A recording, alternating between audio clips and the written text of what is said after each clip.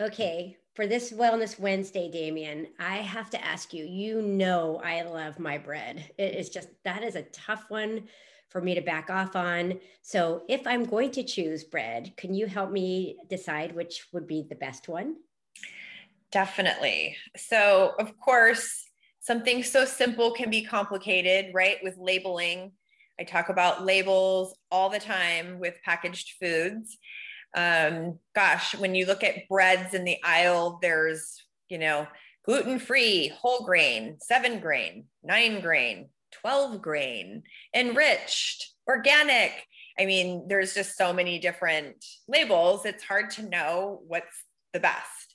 So, to keep it really simple, you're going to want to look at the ingredient list.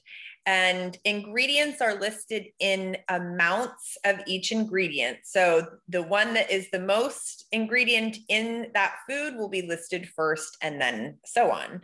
What you want to see is ideally it say 100% whole grain or 100% whole wheat, or at least you want that to be the first ingredient if it doesn't say 100%.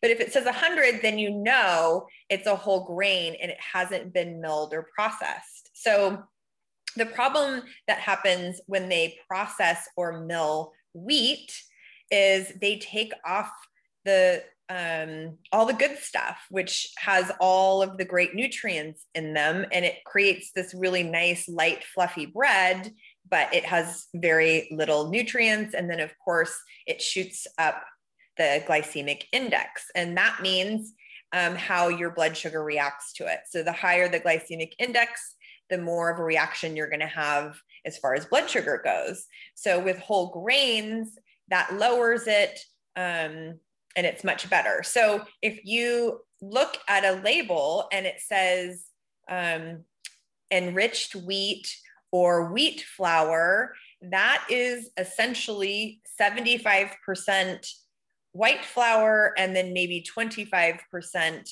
whole grain. So wheat flour is going to have a very similar glycemic index as white flour. So it's less ideal and not as many nutrients because it's messed with as well.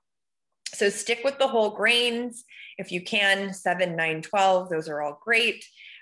Just make sure you look at that first word. And then you could also peruse and see how much sugar is in them too. They do put sugar in some breads, and little to no sugar is ideal there as well. Perfect. So helpful. Thank you so much. You're welcome.